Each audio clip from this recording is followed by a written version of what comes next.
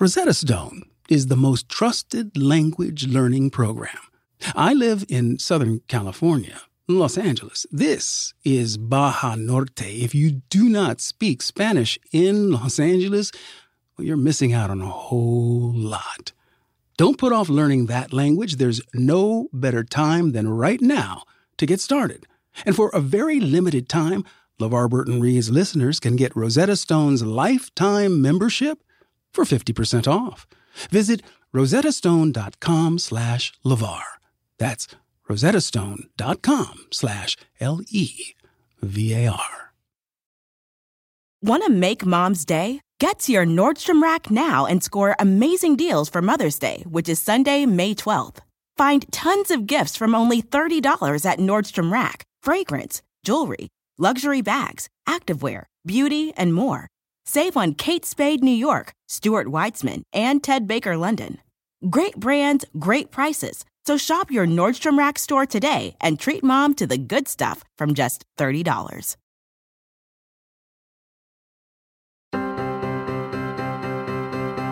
Hi, I'm LeVar Burton, and this is LeVar Burton Reads. In every episode, I handpick a different piece of short fiction and I read it to you. The only thing these stories have in common is that I love them, and I hope you will too. There is a concept that has become a little more familiar to us these last few years: the parasocial relationship. It's a one-sided relationship where one person spends energy or emotion or time thinking about another person who doesn't even know that that other party exists. But, this concept isn't new. A couple of researchers came up with the term parasocial relationship back in 1956, after mass media like TV, radio, and movies gave people the illusion of a face-to-face relationship with the performer on the screen. Now, these days, we have even more avenues to spend time with people we don't know through social media. Maybe you've been following someone on Instagram for years, seen them go through haircuts or partners or moves, talk to you about makeup or books or, whatever. Their presence feels comforting, like it feels when you hang out with a good friend and watch TV or eat tacos. Except this person you follow on social media, if you pass them on the street, they look straight through you. Today's story, #ClimbingNation, is about one of those kind of relationships, about the loneliness and distance that you can feel when your friend is just a person you follow online, and what might happen if you tried to explore that friendship in real life. This story feels fresh and new to me, while also having the kind of classic elements of a mystery that you might find in an Agatha Christie novel. It's from Kim Fu's wonderful collection entitled Lesser-Known Monsters of the 21st Century, published by Tin House. Kim Fu is also the author of 2 novels and a collection of poetry, and her story collection was longlisted for the Scotiabank Giller Prize. The stories in her book are about death and technology and human nature, and so much more. Please check out the written content advisory for this story in the episode description if you're into that kind of thing. And if you're ready, let's take a deep breath.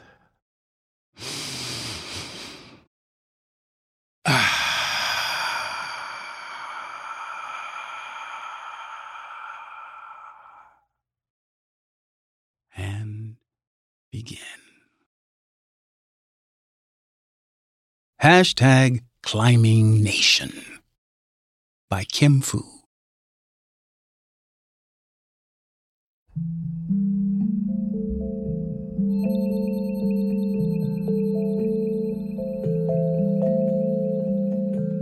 As April came in the door, she could immediately tell that the 2 magnetic poles of Travis's memorial were his older sister, Mickey, and his climbing partner, Zach. everyone gathered around one or the other. April recognized them both from Travis's Instagram. Mickey sat with her feet up on the sofa in the living room that backed into the foyer, where she could both talk to the people sprawled at her feet on the rug and greet newcomers as they came through the front door without getting up. She nodded at April as though they knew each other. Mickey wore a black bodysuit and a patterned scarf the size of a beach blanket. The scarf was a riot of colors, and she held an end in each hand so the fabric moved and fluttered around her as she gestured. Mickey had a straight up and down body and long, elegant hands, amber eyes, and a triangular heap of curls that fell halfway down her back. She was appealing to look at, like a glazed cake. Zach presided over the small kitchen on the opposite end of the open-plan main floor. Casserole dishes and bottles of wine gathered on the counters. Zach wore gray technical shorts with oversized pockets and a plaid button-down, the sleeves rolled up and only the two center buttons done, so that the tails flared out at the bottom and golden chest hair glinted over the top. He wasn't dressed appropriately, but who could blame him? Leaning back against the sink, he was appealing to look at in precisely the same way. April beelined for the end of what amounted to a receiving line to talk to Zach. She found herself smiling or grimacing, her mouth upturned involuntarily.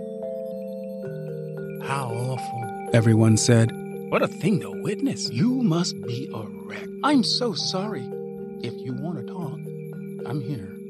Their faces locked in those same smile grimaces as they patted him on the shoulder, the forearm, lingering.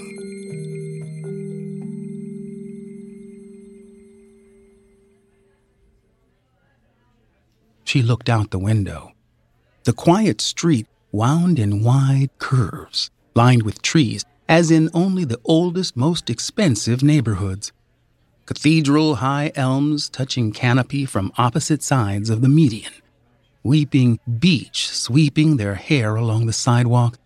Magnolias in full pink bloom. Two teenage girls standing at the end of the driveway whispered in close conference, heads together as though debating whether to go inside.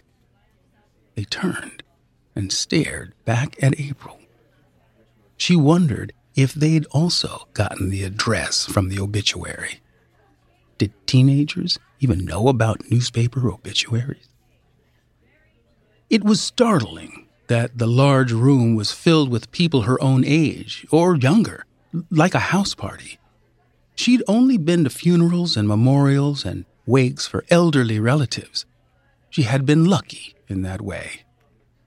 A bewildered widow or widower at the center, equally aged friends and siblings ringed tightly around them, oblivious small children running around the outside perimeter. April, somewhere in between. Where, she wondered, were his parents, his aunts and uncles? When she pulled up outside, she'd assumed this house belonged to his parents.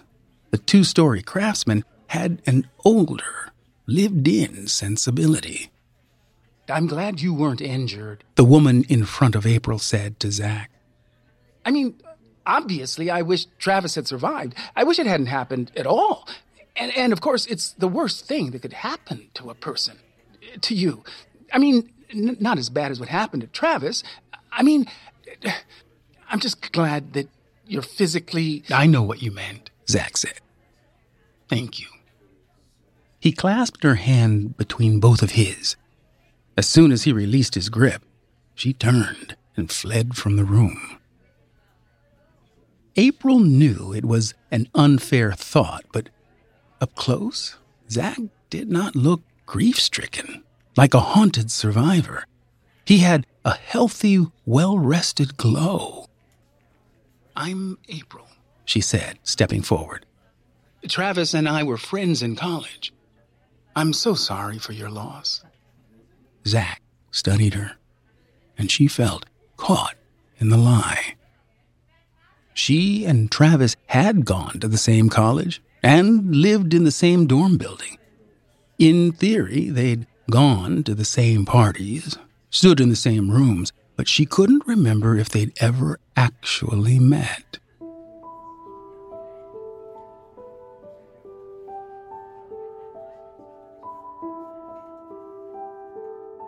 A few months earlier, he'd seemingly popped up on all her social media feeds at once. A tiny figure in an endless series of high-altitude landscapes. Snowy fields above smoke-like clouds, jagged cliffs piercing the sun. She'd been surprised to see that someone she'd plausibly known had 500,000 followers on Instagram, the population of a mid-sized city.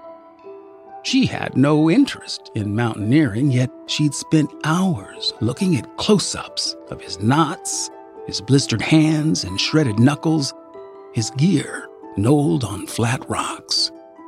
She'd watched hundreds of short videos of him leaping for a hold or pulling himself up a chimney. Clicked like on hundreds of pictures of him posed hanging from a wall or standing backlit and triumphant at the peak. 1.4 million thumbs up for his hypnotic charisma in a YouTube video. She gathered that he had only recently become popular, that everyone had found him at almost the same moment she did. The algorithm mysterious as fate. He was less a person than a quilt of these beautifully colored squares. His view of the world from above, geographic and breathtaking, was so different from wherever she was. Squatting over the toilet in her dark bathroom, lying in bed with a bag of unsalted tortilla chips balanced on her chest. He'd had the aura of a celebrity. And his sudden, violent death, his appearance in the mainstream news, felt perversely fitting. The famous should die famously.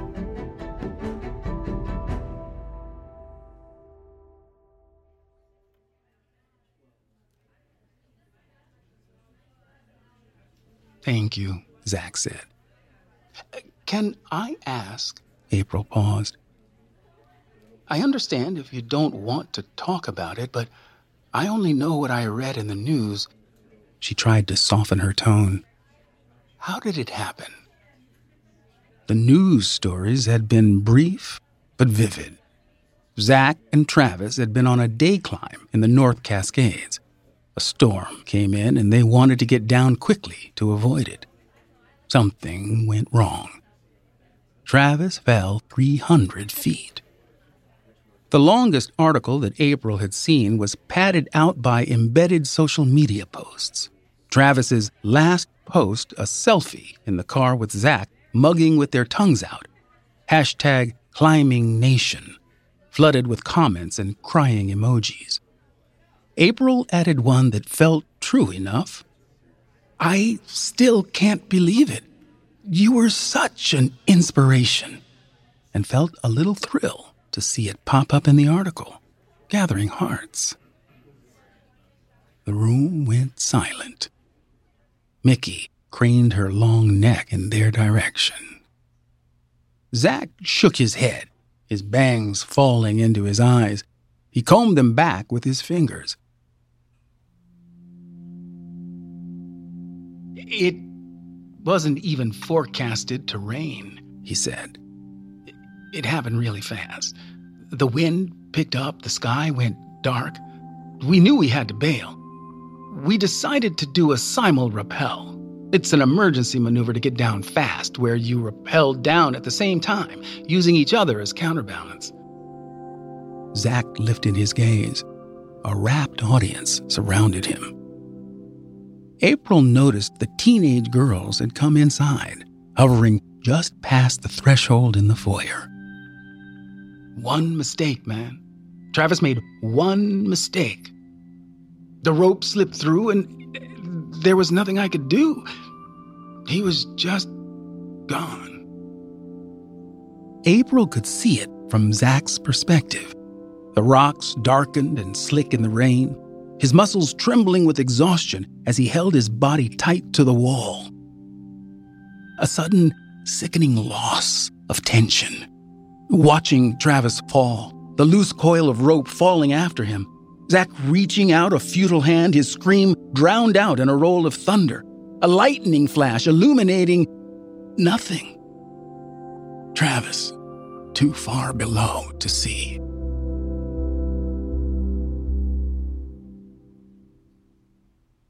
And then what? April turned to the voice. Sitting in an armchair at Mickey's side, the man who'd spoken looked like he'd come from the same mold as Zach and Travis. About the same age, with the same wiry build, deep tan and shaggy hair. He wore a black suit over a t-shirt with no tie. How did you get down and back to the car? He said. I didn't, Zach said. I waited on the ledge for help. You both fell, but there was a ledge on your side? I didn't fall. I climbed down to the ledge. You were on the ledge when Travis fell, like you'd gotten to the ledge first? No, I climbed down to the ledge after Travis fell. Did the anchor fail?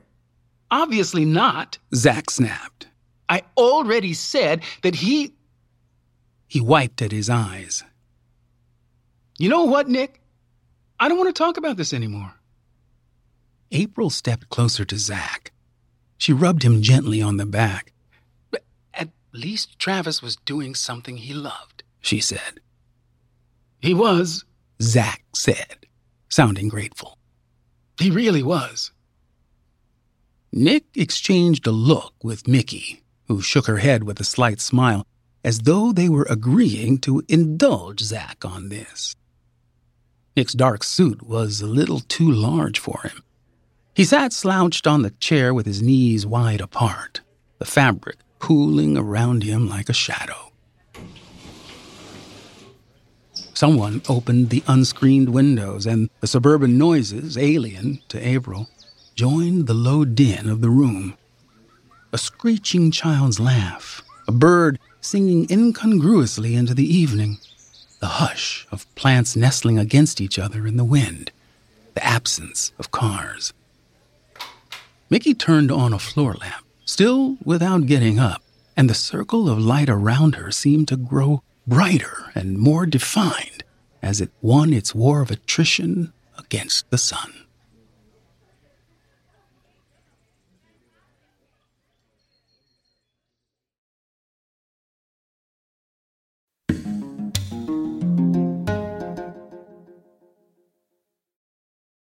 Here you are, BPMs high, sweat dripping, body moving, tongue panting. You're working hard, real hard, and you're thirsty. You need vitamins, nutrients for peak performance and energy. And your plants do too. Aw, I mean, just look at the little guy. Water-soluble plant food from Miracle Grow is full of essential nutrients. Just a little scoop into your watering can and boom, instant feeding and bigger, more beautiful plants. It's kind of like a sports drink for your plants. You may have to suffer from heat, but your plants do not. The living room is where you make life's most beautiful memories. But your sofa shouldn't be the one remembering them. The new life-resistant, high-performance furniture collection from Ashley is designed to withstand all the spills, slip-ups, and muddy paws that come with the best parts of life. Ashley high-performance sofas and recliners are soft, on-trend, and easy to clean. Shop the high-performance furniture in-store or online at ashley.com. Ashley, for the love of home. And now, let's get back to our story.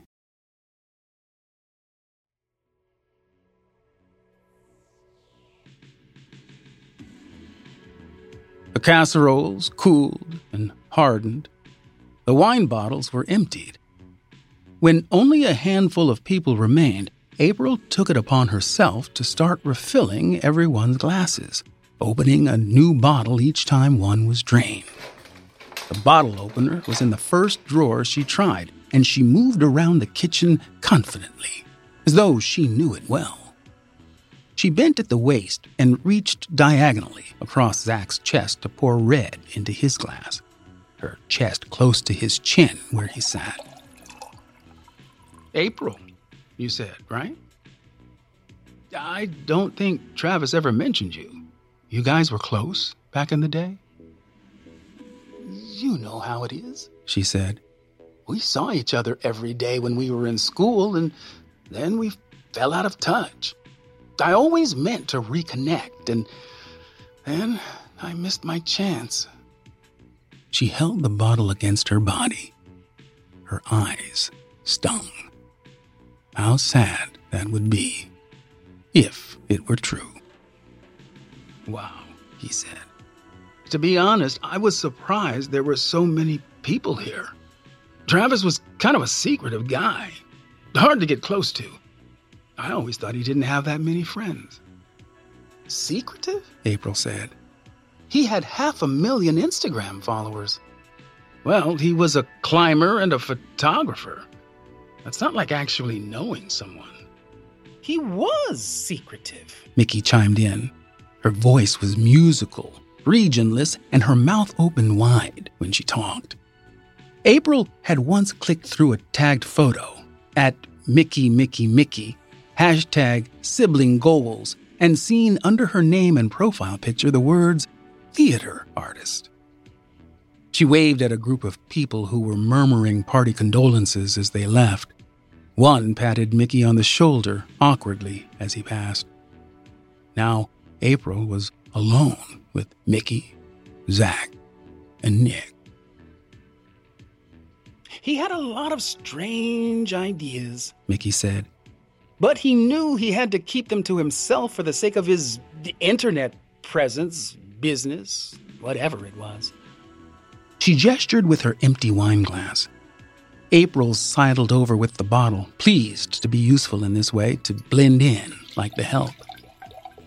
Thank you, April. I did feel like he kept me at a distance, Zach said. We'd drive and camp for days and days, but mostly we talked logistics and online shit. You put your lives in each other's hands, Mickey said.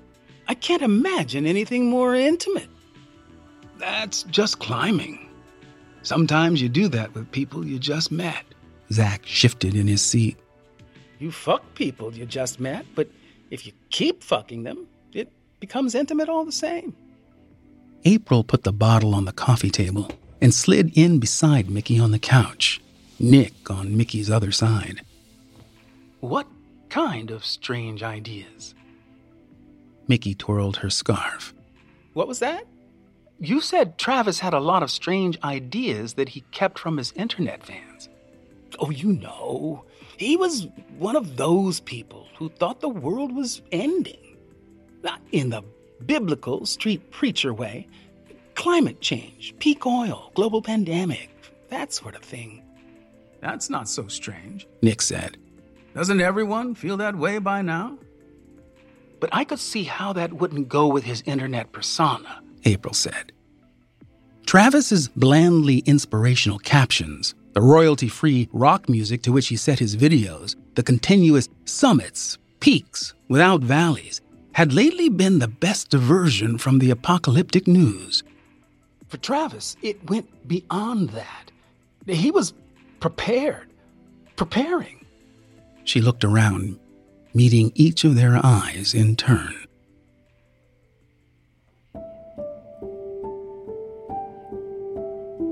Mickey's thick black eyebrows and eyelashes made her eyes burn a lighter brown, almost gold.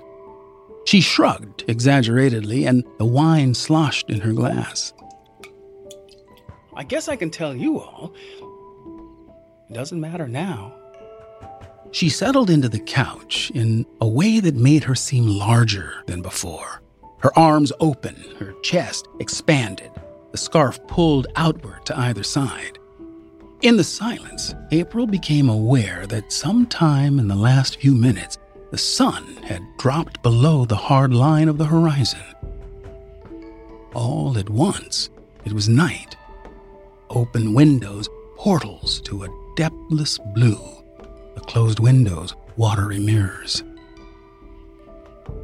He had a cabin, Mickey said. not that far east along Highway 2, but deep in the bush, in the mountains. It was impossible to get to on purpose. No roads, days of bushwhacking, scrambling, free climbing, river crossings. Completely inaccessible in the winter, high altitude, functionally a fortress surrounded by danger.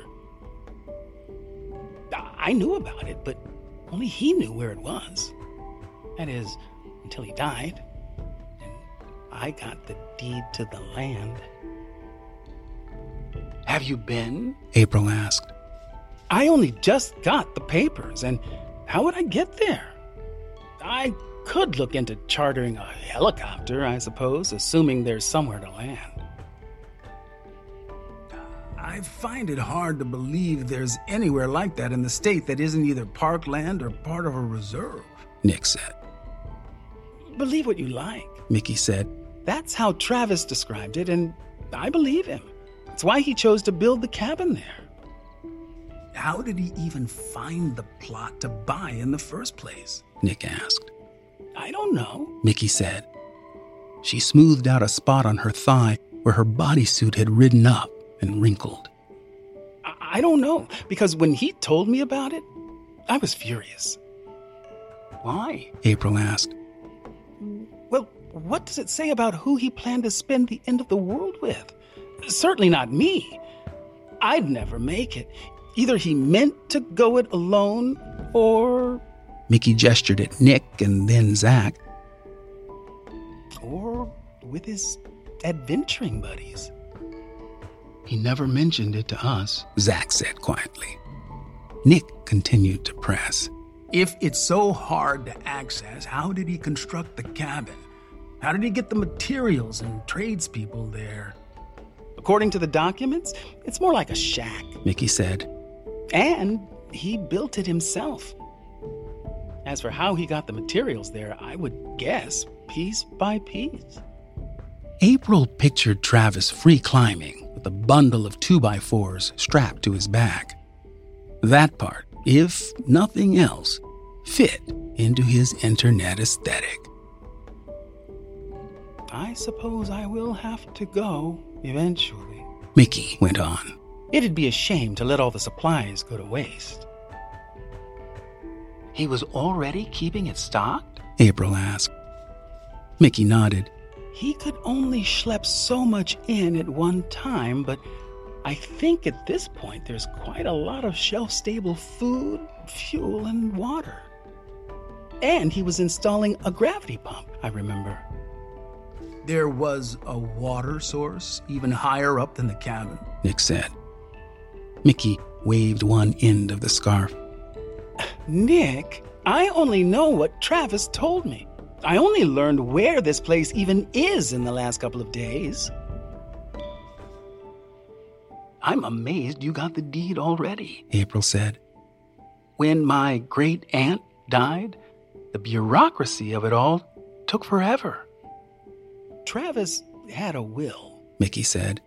He'd update it before he went on any big adventure trip, particularly overseas. Ironic that he died on a day climb practically in his backyard.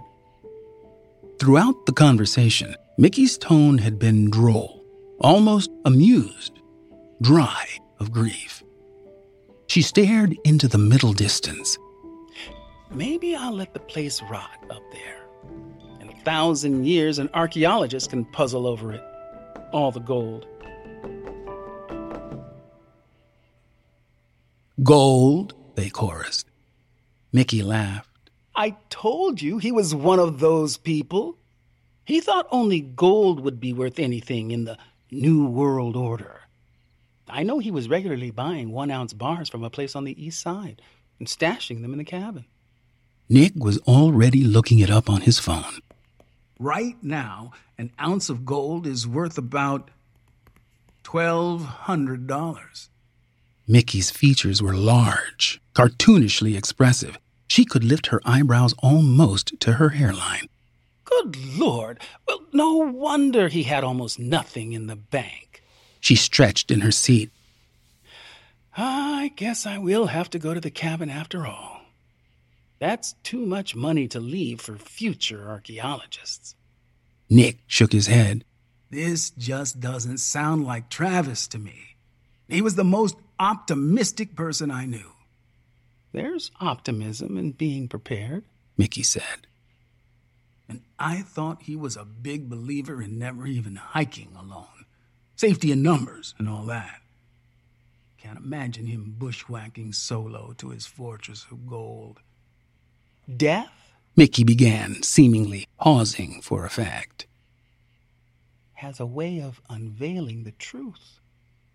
But, as you said, Travis was many things. Let's talk about some of the others. April, I would love to hear what he was like in college.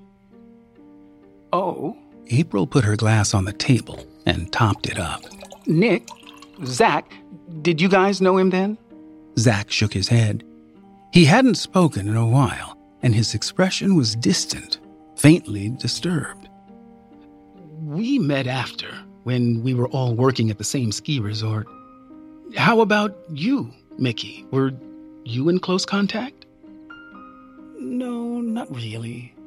Travis and I were close growing up, and later, when I moved back, right up until he died. Mickey's voice continued to strike April as strange, over-enunciated with a perpetual note of irony. But we lost touch a bit when he was in college. I was living in L.A., and my life was busy and not terribly pleasant. April sipped her wine and considered. Everybody loved him, she said finally. He was funny, and he had a way of addressing a room full of people and making it feel like he was only talking to you. Girls would leave little post-it notes on his dorm room door. She was thinking of his vlogs and their comment sections. Mickey seemed to waver for the first time. She laughed again, softer, more bitterly. That sounds right.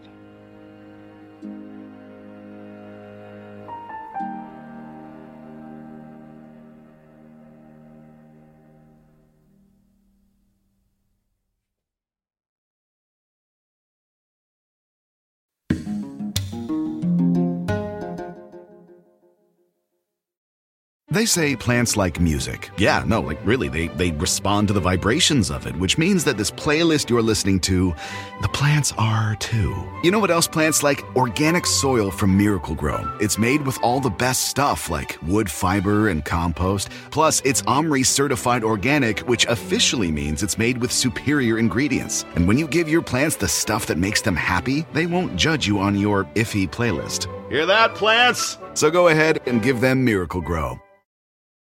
Whether you're a morning person or a bedtime procrastinator, everyone deserves a mattress that works for their style. And you'll find the best mattress for you at Ashley.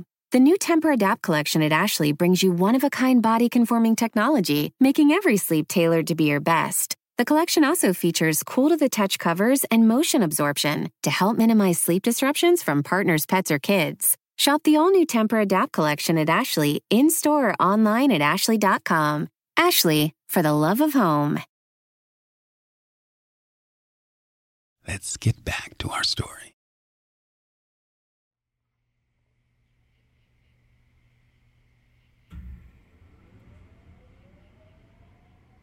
April wasn't sure when she had fallen asleep, but she woke up and Nick and Mickey were also out, the three of them huddled together on the couch.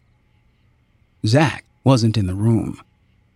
April padded down the hall, her dry lips crusted violet from the wine, looking for a bathroom.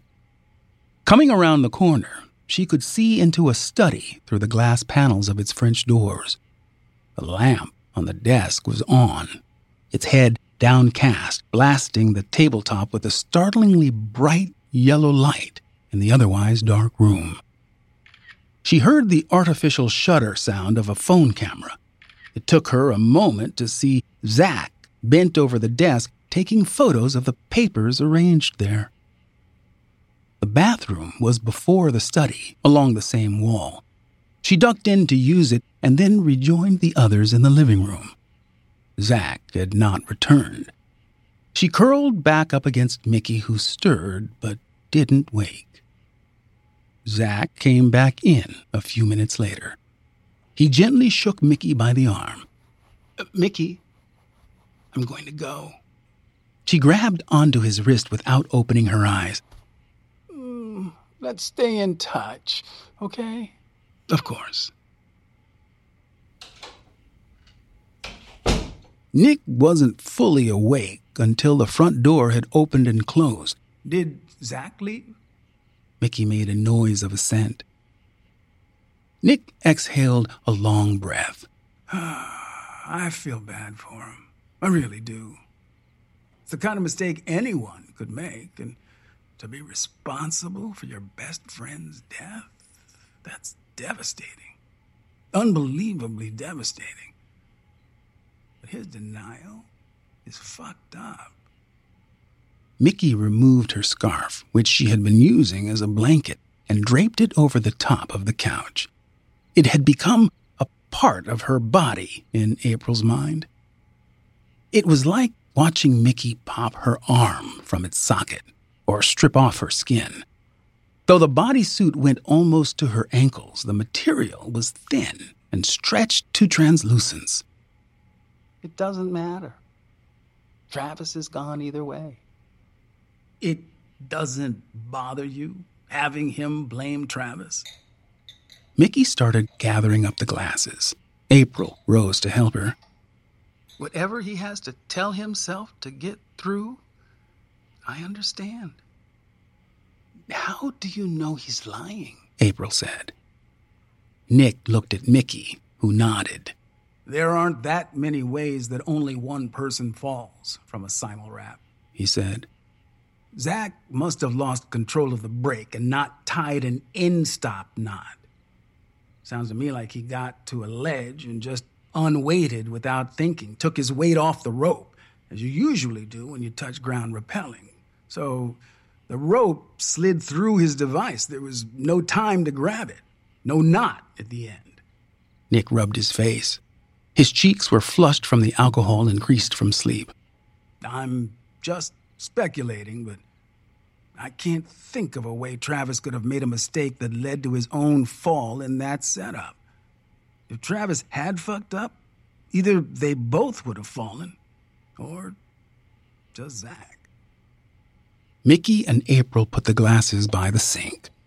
Without asking, April put the stopper in the drain and started to fill one basin with hot water and soap. I wish I could be as understanding as you, Mickey, Nick said. I can barely look at him. He ran a hand through his floppy bangs, the same gesture Zach had made earlier, through the same haircut. April had seen Travis do the same thing while speaking directly to the camera held in his other hand. I know it was an accident, but I blame him. It's his fault that Travis is gone. I want to grab him and shake him and ask how he could forget to tie a fucking knot. It'd be easier if he just admitted it. I think I could forgive him then, but now it feels... Nick's voice cracked. Mickey left April to wash the glasses. She came and folded Nick into her arms. She was only a hair taller than him, but her long limbs and the way he shrank and crumbled in the embrace made them resemble a mother and child. Nick, she said, speaking into his hair. Why don't you go home and go to sleep? We're all going to be dealing with this for a long time. One day at a time, okay? Nick nodded. He swiped at his eyes as he and Mickey pulled apart. He paused at the front door in his rumpled suit and said, It was nice to meet you, April. I wish it could have been under better circumstances. April nodded, unable to speak. The door clicked shut. Mickey walked the perimeter of the room, turning on all the lights, closing the windows, lowering the blinds. April set the wine glasses in the rack to dry and started rooting around in the drawers for plastic wrap to cover the mummified casseroles. "It's so kind of you to stay and clean up when no one else did," Mickey said. "leaving me to grieve in a messy house. Some friends. I have to tell you something." "Oh?" "I saw Zach earlier, while you were asleep, in the study, taking pictures of some papers with his phone. I'm going to guess they were related to the cabin." Mickey turned and tugged on the cord to lower the last set of blinds. She was silent for a long moment.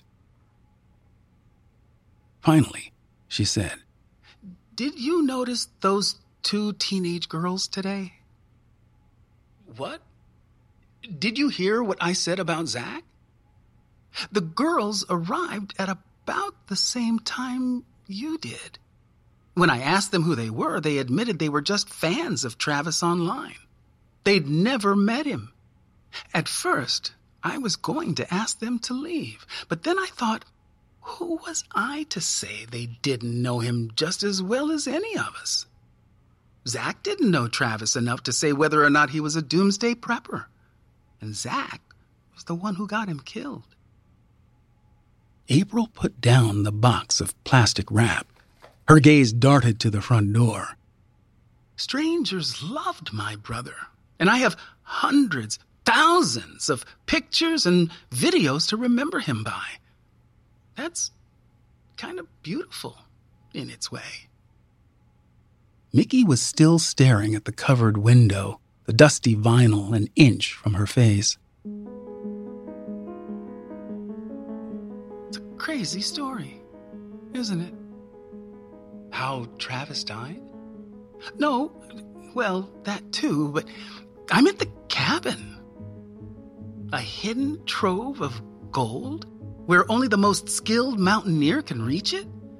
A treasure map left in plain sight when you can just download templates for wills and deeds off the internet. It's like something out of a children's book. Knowing Zach, he probably started packing a gear bag the second he got home, not wanting me and my helicopter to beat him." Mickey laughed. Nick was driving me nuts with all those questions.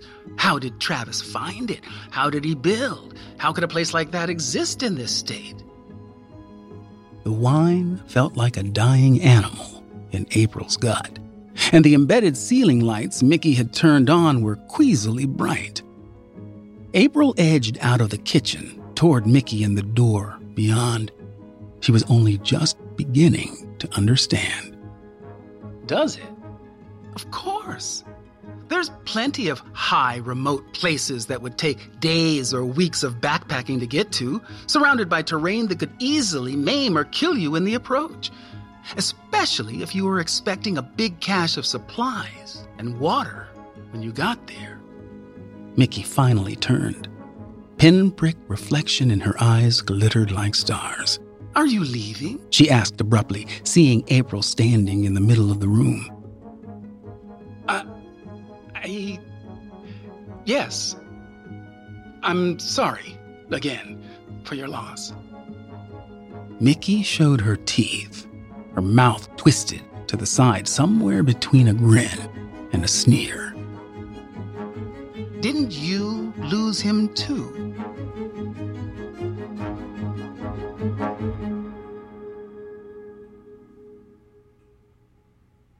Mickey stayed where she was, leaving April to see herself out. She didn't have a coat. April closed the door behind her. She hadn't realized she'd been holding her breath until she let it out on their front stoop, suddenly gulping air. This neighborhood had fewer streetlights than hers. Besides the one she'd just left, all the houses were dark.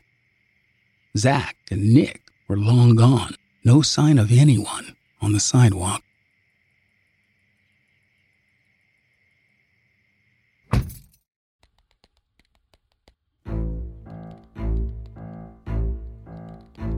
In her car, she took out her phone.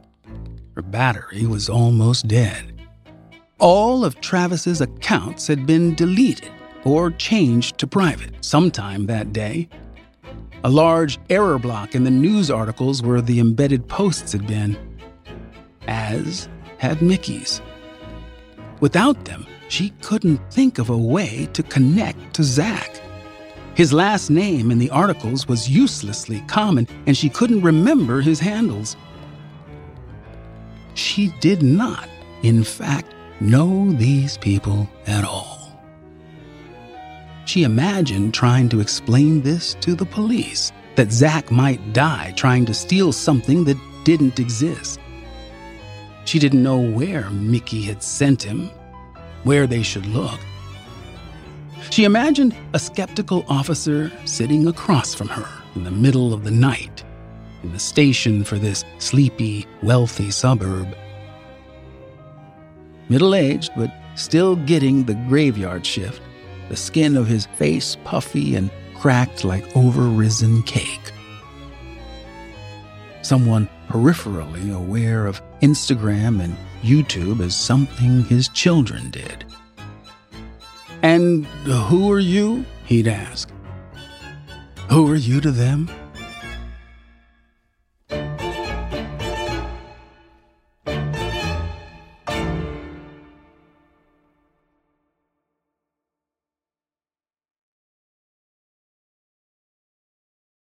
It's funny, this age that we find ourselves in of social media, and looking at social media through the lens of a celebrity death. It wasn't all that many years ago that I went to Michael Jackson's funeral downtown at Staples Center, and it was huge, and it was weird, but it was oddly intimate. And I think that was because of who was involved. I was invited by a friend of mine that had worked very closely with Michael, my friend Greg Fillinganes, keyboard player.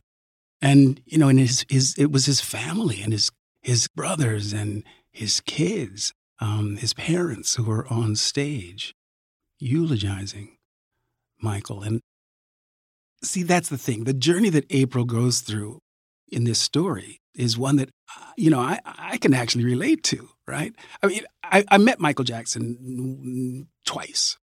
So it's not like we were good friends, not like we were friends at all. And everything I knew about him, I knew for the most part through what I'd heard or read or seen, not necessarily through personal experience. And, that sense of being not just out of place, but maybe a little bit of a fraud, right? For even daring to intrude on a moment as sacred as that. Friends and family gather to mourn and celebrate appropriately.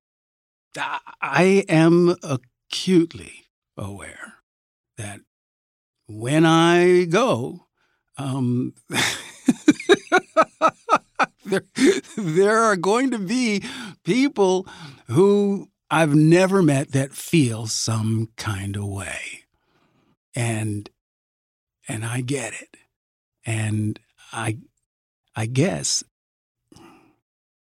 at the end of the day, I feel like if you genuinely feel in your heart that you have a reason to be grateful for the presence and passage of another human being, that's a good thing, that should be honored, right? That feeling, whatever it was, the inspiration or the kinship or, however it is you connect to another person, if you feel that genuinely as a fan, as a friend, as a family member. I mean, there are obviously degrees of depth, but the feeling is a genuine one, I believe. Yeah. Let's talk about the ending for a second, because I I did not see this coming. I did not see the sister as being that, not simply sinister, but far-thinking. I mean, she really thought this through. And even though the author does not reveal the depth to which she knew her brother's friends, she knew them well enough to know, right, how close they were or weren't, and what their response to his, not just his death, but the idea that he left something behind of value that only they had the ability to access, really. So I loved the ending. I loved being surprised by the devious nature with which she exacted her sibling revenge. It's quite impressive, I thought.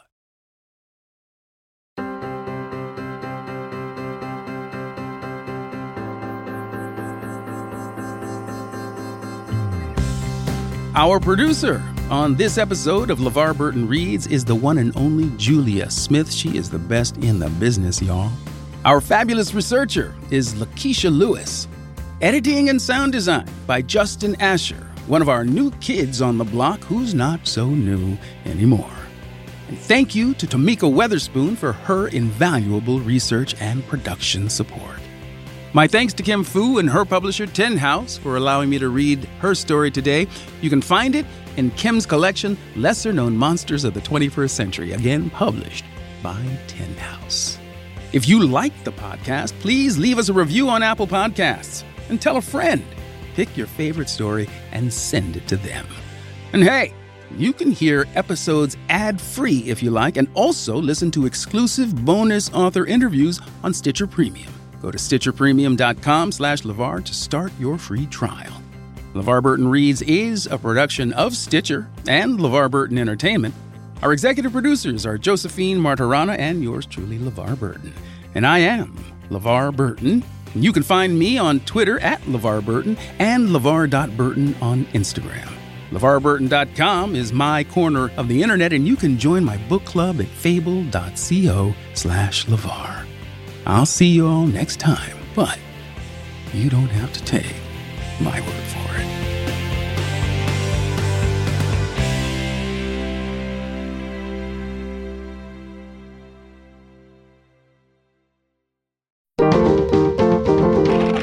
Stitcher. They say plants like music. Yeah, no, like really, they respond to the vibrations of it, which means that this playlist you're listening to, the plants are too. You know what else plants like? Organic soil from Miracle-Gro. It's made with all the best stuff like wood fiber and compost. Plus, it's OMRI certified organic, which officially means it's made with superior ingredients. And when you give your plants the stuff that makes them happy, they won't judge you on your iffy playlist. Hear that, plants? So go ahead and give them Miracle-Gro. Whether you're a morning person or a bedtime procrastinator, everyone deserves a mattress that works for their style. And you'll find the best mattress for you at Ashley.